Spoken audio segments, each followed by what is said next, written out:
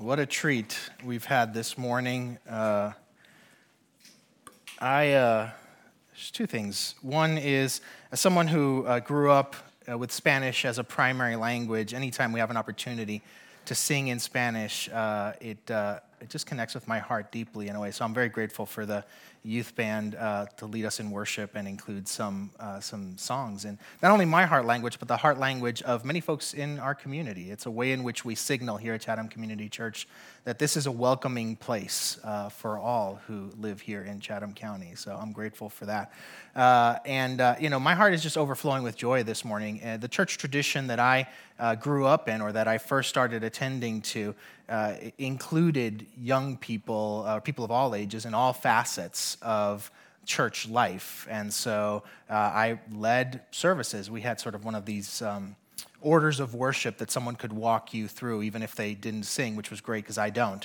And so I remember leading my first service at a church, leading people through that when I was maybe 15, and I preached my first sermon at 17, and just was part of church life from a very young age. And so that's a dream of mine, that would be true consistently here at Chatham Community Church. And at this Fifth Sundays, when our youth get to lead, and not only in worship, but in parking, they're in Chatham Kids, they're greeting us with warm smiles, is, I think, first fruits, a taste of that. So thank you so much, youth, for leading us. And Dave and Caitlin, who've been working with the youth to get us to that point, along with the other volunteers. Yeah, let's give them a round of applause.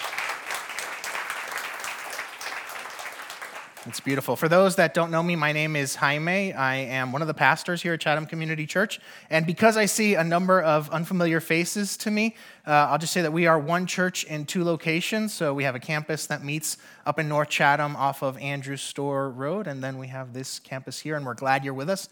If you are a guest, whether it's your first time or whether you haven't been with us in a while, I'd love to say hi. So at the end of the service, I'm going to be in the back for a little bit under the exit sign, and then I'll spend a little bit of time outside. Come say hi. Let me know how you found us and what your experience was like this morning. And make sure you get one of our welcome gifts. It's our way to bless you, but also our way to bless local businesses who supply or from whom we purchase the items in our gift bags. This past week, I got the opportunity to watch the trailer for the movie Black Panther: Wakanda Forever. It is the sequel to Black Panther 1, and it released this week. And part of what that raises, not just in me, but in people who were fans of the first Black Panther movie, is the reminder that it's been 2 years since the actor Chadwick Boseman passed away after a battle with cancer that many people didn't know about. He brought to life the character of King T'Challa, the Black Panther, and portrayed him and his in that movie and in other movies in the Marvel universe, and it connected with people in a pretty significant and meaningful way. And so his loss was felt deeply, not just by the Black community in the United States and around the world, but by people overall. Chadwick didn't have an especially long career, at least not in starring roles, but he packed a whole lot of meaningful roles in that time. It's a testament to what artists and art can do to speak to a culture, to tell a culture's stories, and to invite a culture to remember some of the highlights of its life or of its history. He portrayed fictional characters like the Black Panther, but it was interesting to see his resume and see that in the few years he was in starring roles, he portrayed characters such as James Brown, he portrayed Jackie Robinson, he portrayed Thurgood Marshall. He made sure that key stories of the American experience and the Black American experience were told and passed on to new generations. One of the stories that came out after Chadwick passed away, as is common when people pass away who are of some notoriety, stories are told. And one of the stories that came out that I found interesting came from Chadwick's time in college when he was at Howard University. He and a few of his fellow students in the acting program had auditioned for a prestigious summer program overseas in Europe. It was it was competitive, and this group of students, of actors, of emerging actors, were selected. They were accepted into this program, and as they were excited about getting into this program, they realized that the costs associated with attending this program were beyond what they could fund, what they could pay for. And so even though they had auditioned, even though they had prepared, even though they had been accepted, they were coming to the conclusion that they wouldn't be able to attend. It was the opportunity of a lifetime, or the key opportunity in the life at that point in their development, and they were going to have to say no to it. But a mentor and teacher found out about this.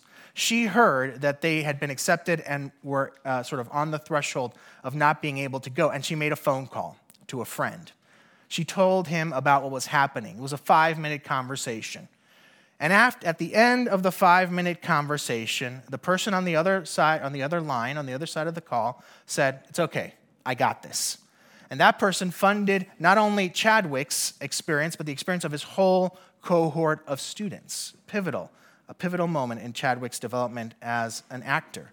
The teacher and mentor was a woman named Phylicia Rashad. And for those of us who are fans of 80s TV show, we know her as Claire Huxtable in The Cosby Show. And the friend on the other side of the call was Denzel Washington.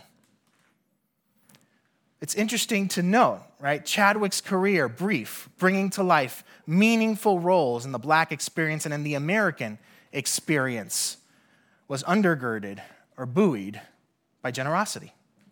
The generosity of people like Phylicia, like Denzel, who gave time, who gave advocacy, who gave credibility, and who gave financially, leaving a lasting impact, not only in the life of Chadwick, but in the life of the people who were able to enjoy and benefit from Chadwick's art. It's a testament to the impact that generosity can have, far beyond what we can imagine or expect necessarily in the moment. This is the last week of a series called Honed, where I've been sharing pieces of advice that have been key in my life and in the lives of people who have heard these words of advice. They have been key in our spiritual development. They've helped keep us sharp, kept us honed, helped us thrive. And from the earliest days that I went to church, I saw people modeling and speaking words along the lines of be a generous person. So that's the word of advice today, be a generous person. But because generosity can sometimes be narrowly focused on finances and on money, I'm going to cheat this week. Rather than give you a word that was given to me, I'm going to share with you the phrase I came up with to remind myself that generosity extends far beyond simply finances, though it includes it. And so the piece of advice I want to pass on to you that's helped me thrive in my spiritual life and in my life in general is to live with open hands and an open heart, to live a generous kind of life. So as we ground this in Scripture, we're going to be looking at one character throughout a series of passages, and we're going to see through him different forms or manifestations of generosity and generosity's fruit. So if you have a Bible, we're going to spend some time in the book of Acts, and we're going to start in chapter 4. If you don't happen to have a Bible, don't worry about it because we're going to project it onto the screen, but we're going to start in verse 32 of chapter 4 of the book of Acts. And here we go. All the believers were one in heart and mind. No one claimed that any of their possessions was their own, but they shared everything they had. And with great power, the apostles continued to testify to the resurrection of the Lord Jesus. And God's grace was so powerfully at work in them all that there were no needy persons among them. For from time to time, those who owned land or houses sold them and brought the money from the sales and put it at the apostles' feet. And it was distributed to anyone who had need. Joseph, a Levite from Cyprus, whom the apostles called Barnabas, which means sons of encouragement, sold a field he owned and brought the money and put it at the apostles' feet. One of the things that stands out in the early accounts of the emerging communities of people who were following Jesus is that these communities were diverse in terms of socioeconomic status. They were diverse and they were thriving. They were diverse and they were thriving. And these communities thrived because needs were met. The passage highlights this. It paints a picture of a community that is thriving. It paints a community that is thriving because everyone's needs are being met, and everyone's needs are being met because there is voluntary giving so that there is enough. I want to highlight that the giving that's happening is voluntary. People are so excited to be part of this community, to see how God is at work, to worship and grow with these different people, that when needs are heard, people step up and meet those needs. It is spontaneous. It is voluntary. And the people who had needs have their needs met and they thrive. And the people who had resources meet needs and they thrive. And there is a general thriving going on. There is a powerful move of God, not only in the example that we read here, but throughout the New Testament and even beyond. People are flourishing in a community that is open-handed. And what's true then, or was true then, has been true throughout history. And that is where there is generosity, where there is open-handedness and open-heartedness, people flourish. People flourish and communities thrive. I mean, think of the alternative. Think of communities where people are not open-handed and open-hearted, where people have clenched fists and a closed heart. It might be hard to imagine them because that doesn't seem like much of a community. Things wither in those places. Suspicion thrives. People hoard what they have and maybe don't even let others know that they have it because they are afraid of what might be asked of them or what might be required. Where there is stinginess, where there is closed-heartedness, there is disconnectedness. Where there is stinginess, where there is closed-fistedness, where there is closed-heartedness, things wither, things die. And that's not the case in this community. We see a thriving community. We hear about people flourishing. And to highlight this, the author gives us an example. He gives us an example of generosity in the form of a man named Joseph. And the author of Acts clearly considers him a model of financial generosity. And here's what he does. He sells a field he has and brings it before the church so that it could be distributed to those who have needs. Now, does him selling the field means he gives up all he owns? Probably not. Probably not. It probably is that he saw a need that was there, knew of a resource he had that could help meet that need or contribute to meeting that need, and was so engaged with this community that he gave it voluntarily. Does it mean that by giving this field, he then put himself in a position where he was at a deficit, where he maybe didn't have enough? Well, clearly not. Because the passage tells us that everyone in the community had everything that they needed. They had all that they needed. But he clearly did what was his to do in order to contribute to the flourishing and thriving of the community. He played his part. He took on his role. What's interesting to note is that it's not just that he is generous and in financial terms. Note that within the community, he doesn't go by his given name. He doesn't go by the name Joseph. He came into the community as Joseph. But in his time in the community, he's been given a new name. The leadership who has watched him, who has seen how he interacts in the community, has seen a quality of his stand out, and they've given him a name connected to encouragement. They call him Barnabas. Now, this likely means that he was exemplary in his encouragement, that he stood out because of his encouragement. If you're going to give someone a nickname like Son of Encouragement, it needs to be clear to everyone when they hear, oh yeah, the guy who encourages, that they know who you're talking about. That everyone knows. It's obvious who you're talking about. He was open-handed with his financial resources and was open-hearted with his encouragement. And that type of generosity, a generosity with encouragement, generosity with things that aren't financial, is also essential to people flourishing and people thriving. Think about what happens in a community where no one encourages, where no one exhorts, where no one praises, where no one expresses gratitude. We talked a little bit about encouragement last week, so I'm not going to dwell too much on it. But if you missed last week's sermon, you can go ahead and find it online. And if you just want to hear the part that talks about encouragement, it's in the last quarter of the sermon. And I give you permission to fast forward through all the rest if you just want to hear that part. But I appreciate that in framing a community that is thriving and that is flourishing in light of generosity, Luke, the author of Acts, makes it a point to not just highlight the financial generosity, but he highlights a person who exemplified both open-handedness and open-heartedness, to let us know always that generosity is broad, it's all-encompassing, and all of it contributes to a community thriving. Friends, everyone participates and can contribute in the work that the Spirit is doing in building thriving communities where people flourish. What the Spirit requires of us, what we are invited to, is to have open hands and an open heart. So before we press on in this sermon, I want to invite you to take stock of how open your heart is and how open your hands are. Not just in finances, but in effort, but in talent, but in skill. What might it look like to live a life with full open hands, with completely open hands, and a completely open heart? Friends, here's why this is crucial. Open hands and open heart aren't just crucial or key so that we can give. We need open hands and open heart so that we can receive.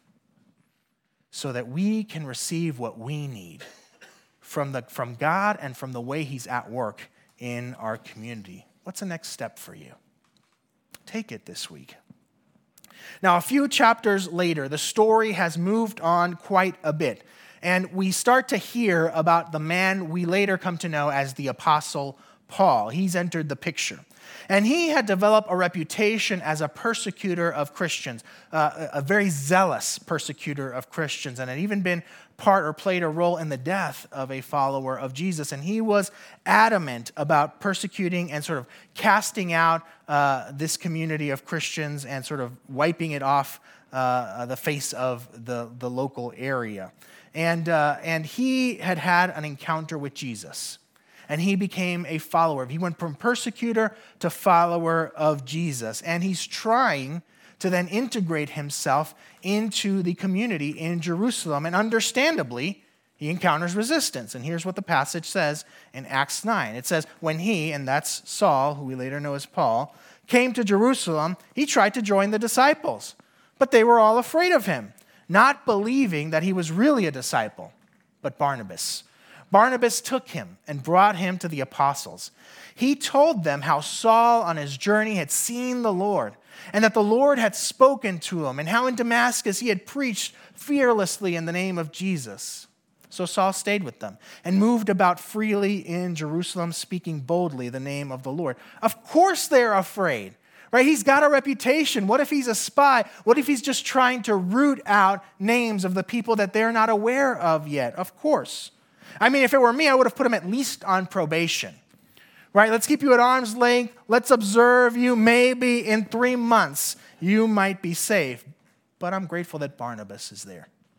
Barnabas, the encourager. Barnabas, the man with an open hand and an open heart. And he's heard the story of how Saul met Jesus on his way to Damascus. And he's heard the stories of what Saul did after he met Jesus in Damascus and was transformed by that encounter. And he recognizes that God is clearly at work in this man, that God is clearly doing something. And with his open hands and his open heart, he opens a door for Saul. He brings him before the leadership of the church. He gives him access. He provides him with an opportunity. Now, Paul, or Saul, is a sharp guy. He's a good debater. He knows how to make a case for himself. And so with this opportunity, this door opened, it is noteworthy that it isn't Saul who speaks for himself. Brought before the apostles, it is Barnabas who speaks on his behalf. It is Barnabas who pleads Saul's case in order to be brought into the community. And it's all because Barnabas is generous also with his credibility and his advocacy. In bringing him before the apostles and in speaking possibly what Saul would have said for himself, but by Barnabas speaking it on his behalf, it's almost like he's saying, don't make this decision based on what you know about Saul. Make this decision based on what you know about me. Make this decision based about who you know me to be. He lends him his credibility by getting him access to the apostle, and then he advocates for him. And it changes the course of church history. It gives them an opportunity, not just him, but the entire community, a great opportunity. A few years ago, my grandfather passed away, and in the aftermath of that, I've had conversations with his daughter, my aunt, and in one of those conversations, she told me that she had found out a few years before something that she had never heard about my grandfather. My grandfather and my whole family were avid bowlers. We went bowling frequently. We were part of leagues. I was part of a league most of my young life, and my grandfather was the biggest fan of bowling out of all of us. He would spend time in the bowling alley, not just when he was bowling and in his league. He would get there early and watch other people bowl. He would talk to people. He would stay after he was done bowling, and he would watch other leagues, and he would sit down and play dominoes with whoever was around for hours and hours and hours on end. And over the years, he developed a wide network of people that he knew in the bowling world. And we found out that one of the things that he would do is that from time to time, youth particularly would get the opportunity to represent their leagues or represent the country in international tournaments or in tournaments on the mainland. And those tournaments have costs associated to them. And so when my grandfather would find out that there was a kid or two kids or three kids or maybe the whole team who couldn't afford to go, or they couldn't afford the team shirt in order to go, he would oftentimes contribute. But then he would go to the people that he knew in the bowling world who had resources. And he would say, you got to give money to this thing. We got to help get these kids on this trip. We got to give them the opportunity. People ended up giving to kids they never met and never knew and didn't know and weren't going to meet. But they did it because they knew my grandfather. They knew the type of man he was. My grandfather was generous with his credibility. He was generous with his advocacy, and given the years that he spent in the bowling world, possibly hundreds of young men and women in Puerto Rico had opportunities to represent their league, represent their country, represent other places in other parts of the world. They got opportunities of a lifetime because someone was generous with their credibility and advocacy. Many of us have access to circles that others don't, and will be heard in situations where others won't. It's time to become aware of that. It's time to be aware that we have credibility in places that others don't, that we have voice in places that others won't. And seek out or sense or be prepared for the opportunities to be open-handed and open-hearted on behalf of others in those ways, to be generous with our credibility and advocacy. When next we encounter Barnabas, the message of Jesus is now spreading even more broadly. And it's not just Jewish communities of Christians that are emerging, but there are communities of non-Jews that are emerging, and mixed communities are emerging. And there's tension that's involved in that, and God is at work to diffuse that tension. And there's this mixed community of Jews and non-Jews that's developed in a place called Antioch, which is in modern-day Turkey. And God is clearly at work there, right? Amazing stuff is happening, and word about what God is doing gets back to the church in Jerusalem, which let's call it the home base church. And here's what happens. It says, news of this reached the church in Jerusalem, and they sent Barnabas to Antioch. When he arrived and saw what the grace of God had done, he was glad and encouraged them all to remain true to the Lord with all their hearts. He was a good man, full of the Holy Spirit and faith, and a great number of people were brought to the Lord. Then Barnabas went to Tarsus to look for Saul, and when he found him, he brought him to Antioch. So for a whole year, Barnabas and Saul met with church leaders. Met with the church and taught great numbers of people. So Barnabas gets sent to Antioch, right? Word gets to the church in Jerusalem, and they send Barnabas, and he recognizes the hand of God. He knows that what's happening there in this community that's mixed between Jews and non-Jews, he knows that's what's happening there is a move of God. And so he stays there for a while. And of course, what's one of the things that he does? He encourages them, because that's sort of part and parcel of who Barnabas is. And then there's even more growth, right? There was already fruit happening. There's already good stuff happening. Barnabas gets there. He's generous with his encouragement, and there's even more fruit. Fruit upon fruit upon fruit is happening. Good stuff is happening. This is a great situation If you are a minister or are a pastor, this is like a prime moment. A prime moment to enjoy and to fan into flame. And so what does Barnabas do as he's put in that spot? He leaves. He leaves to go get Saul, to go get Paul, so that Paul can experience this too. So that Paul can have a chance to be part of this as well. And together, they spend a whole year in this situation, a whole year with this community, and more people end up being blessed. More and more people end up growing.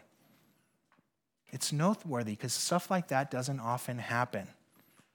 It's remarkable how generous Barnabas is with his availability, his time, his platform, and his success. He goes from his set place in Jerusalem and spends over a year in this other place because God is at work there and he wants to be part of it. He is the main guy sent by the home-based church. And what does he do? He gets someone else to share the platform with him, to share that sort of leadership spot with him.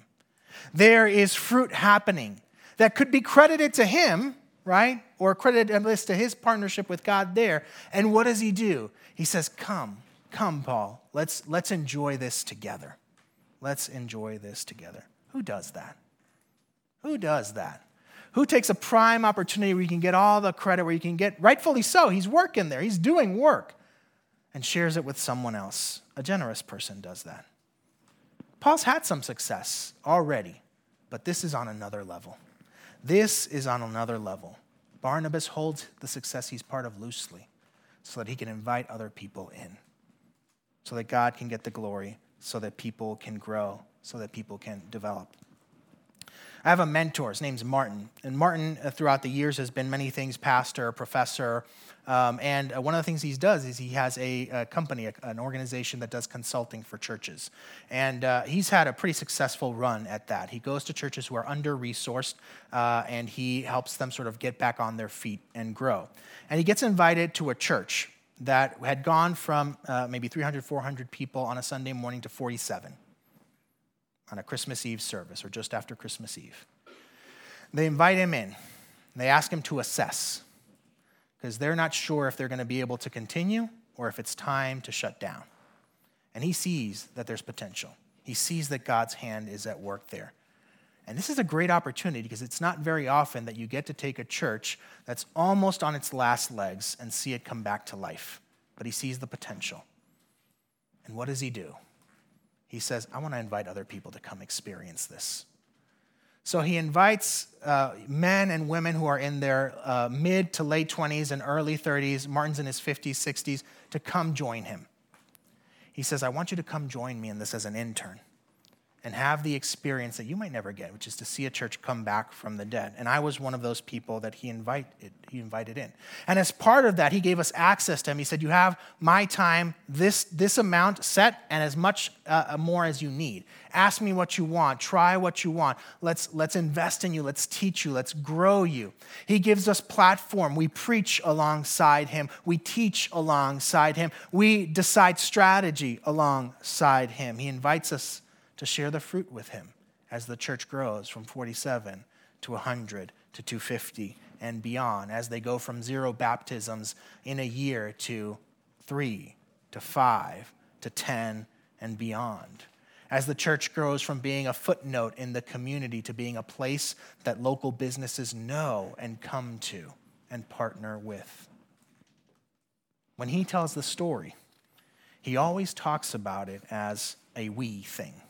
This was not something that he did. This was something that we did together. He shares the credit. He shares the success. He is generous. And it made a difference in my life and in the lives of the people who were with him during that time as we developed. In the midst of this passage that we just read about Barnabas, there's a phrase. It's a phrase that's easy to look past because it seems so common. It says about Barnabas that he was a good man, full of the Spirit and of faith. God's presence in him and his love for God were noticeable. And calling Barnabas a good man might seem like the obvious thing. Of course he's a good man, right? Based on everything we've heard of him, what else would we call him? Of course he's a good man. Here's why that's noteworthy. That term, good man, is used only in two other ways in the New Testament.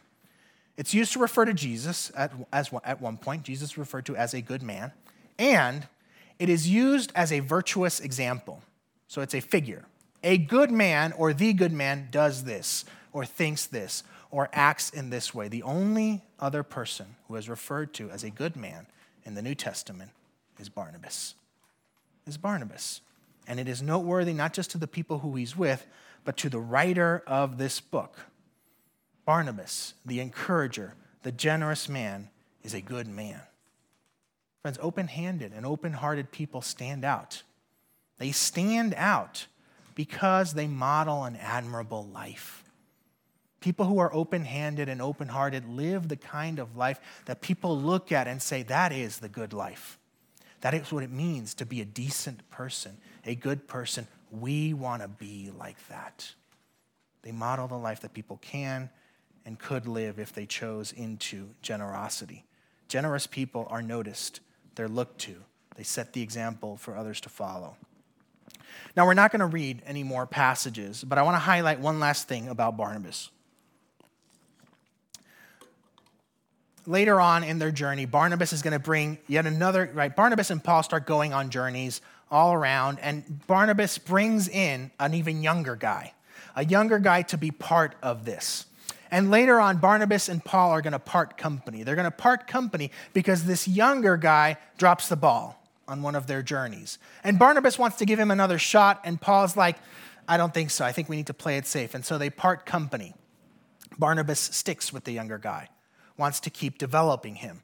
Later down the line, something has happened in that younger guy because he's joined back with Paul. Barnabas was generous to that young guy, and he got another shot. But in the meantime, here's what Paul does. Paul takes what's probably a peer, maybe someone just a little bit younger, less experienced in ministry, and brings him on board and takes him with him for a few trips. And then later down the line, he picks up this even younger guy and brings him with him. And this younger guy gets opportunities. He has doors open for him. And Paul is so invested in this guy that he writes him letters. We know these as 1st and 2nd Timothy. And what's noteworthy about 1st and 2nd Timothy is that they're full of encouragement. Right? And encouragement is not the first thing you think of if you've been in church for a while when you think of Paul. But his letters to Timothy are full of encouragement. Does this sound familiar at all? It's Barnabas' fingerprints all over the rest of Paul's life, even after they had parted company. See, friends, what's true is that generosity multiplies. Generosity spreads. It has outsized impact. Barnabas was crucial. Barnabas was a great minister, clearly had a significant impact, and he invested in Paul, and Paul had an even greater impact. And Paul invested in Timothy, and Timothy had an impact. It spread beyond. It multiplied and spread. Generosity leaves a trail of blessing in its wake, far beyond what we can imagine, far beyond what we might even intend. That's why it's worth it to be open-handed and open-hearted. I heard a story recently about a man who was in a jam. He was in a tough spot, going through a crisis.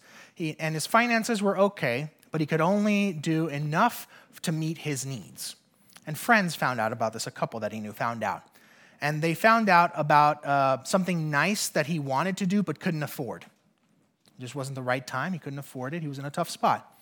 So they decided to pay for it. And they let him know. And he did the thing most of us do when someone tries to give us a gift or something nice when we're in a tough spot. He was like, no. You don't need to do this. I don't really need that. I have enough to cover my needs. I can do that later. And they said, you may not remember this, but when we got married, you cut us a check that was far larger than what we thought you were capable of cutting. You gave us a large gift, and we tried to tell you that you shouldn't give us this gift. And you told us, I'm doing this now because today I'm in a position where I can. And that stuck with us, they told them. And we've tried to carry that on during our marriage, in our lives, in our interactions with people. And so today we're doing this for you because today we're in a position where we can. Now, what's noteworthy about that is not that the blessing came back on him. That's great. That's wonderful. What's noteworthy is that that generous act has spread. It's multiplied. It changed that couple's perspective early in their marriage about what it meant to be generous people. And it's impacted the people that they've been generous to. And who knows how many stories have happened that he might never hear about. Friends, generosity leaves a trail of blessing in its wake. So friends, the invitation today, once again, is to live with open hands and an open heart. I'm going to invite the worship team to join me on the stage, and I'm going to pray for us. And as I pray, I want to invite you to consider once again what it looks like for you to live with open hands and an open heart. And I want to invite you to be concrete. I want you to think of what it's going to take for you to open your hands just a little bit more than they are now. What it's going to take to open your heart just a little bit more than it is now. And what it's going to look like this week. And as I pray, commit to doing that. Let's pray. Gracious God, the model of open-handedness and open-heartedness is you. You have been generous with your love, with your mercy, with your grace, with your forgiveness, with your favor to us. Thank you, God. And you've been generous with your resources. Lord, thank you for all the ways your generosity and the generosity of people have blessed us. Thank you for all the ways generosity has left marks, traces in its wake in ways that we've benefited from. Lord, you've placed us here to bless this community, to be part of life and thriving and flourishing, not just in our church, but in Chatham County. We want to be open-handed and open-hearted people. We want to be an open-handed and open-hearted church. Show us what it's going to look like this week to be just a little bit more generous in what we have, in who we are, and how we engage. And Lord, may we do so trusting that when we're generous, we're not going to run out, but we'll be part of the cycle or of the community where everyone's needs are met, including our own. In Jesus' name, amen.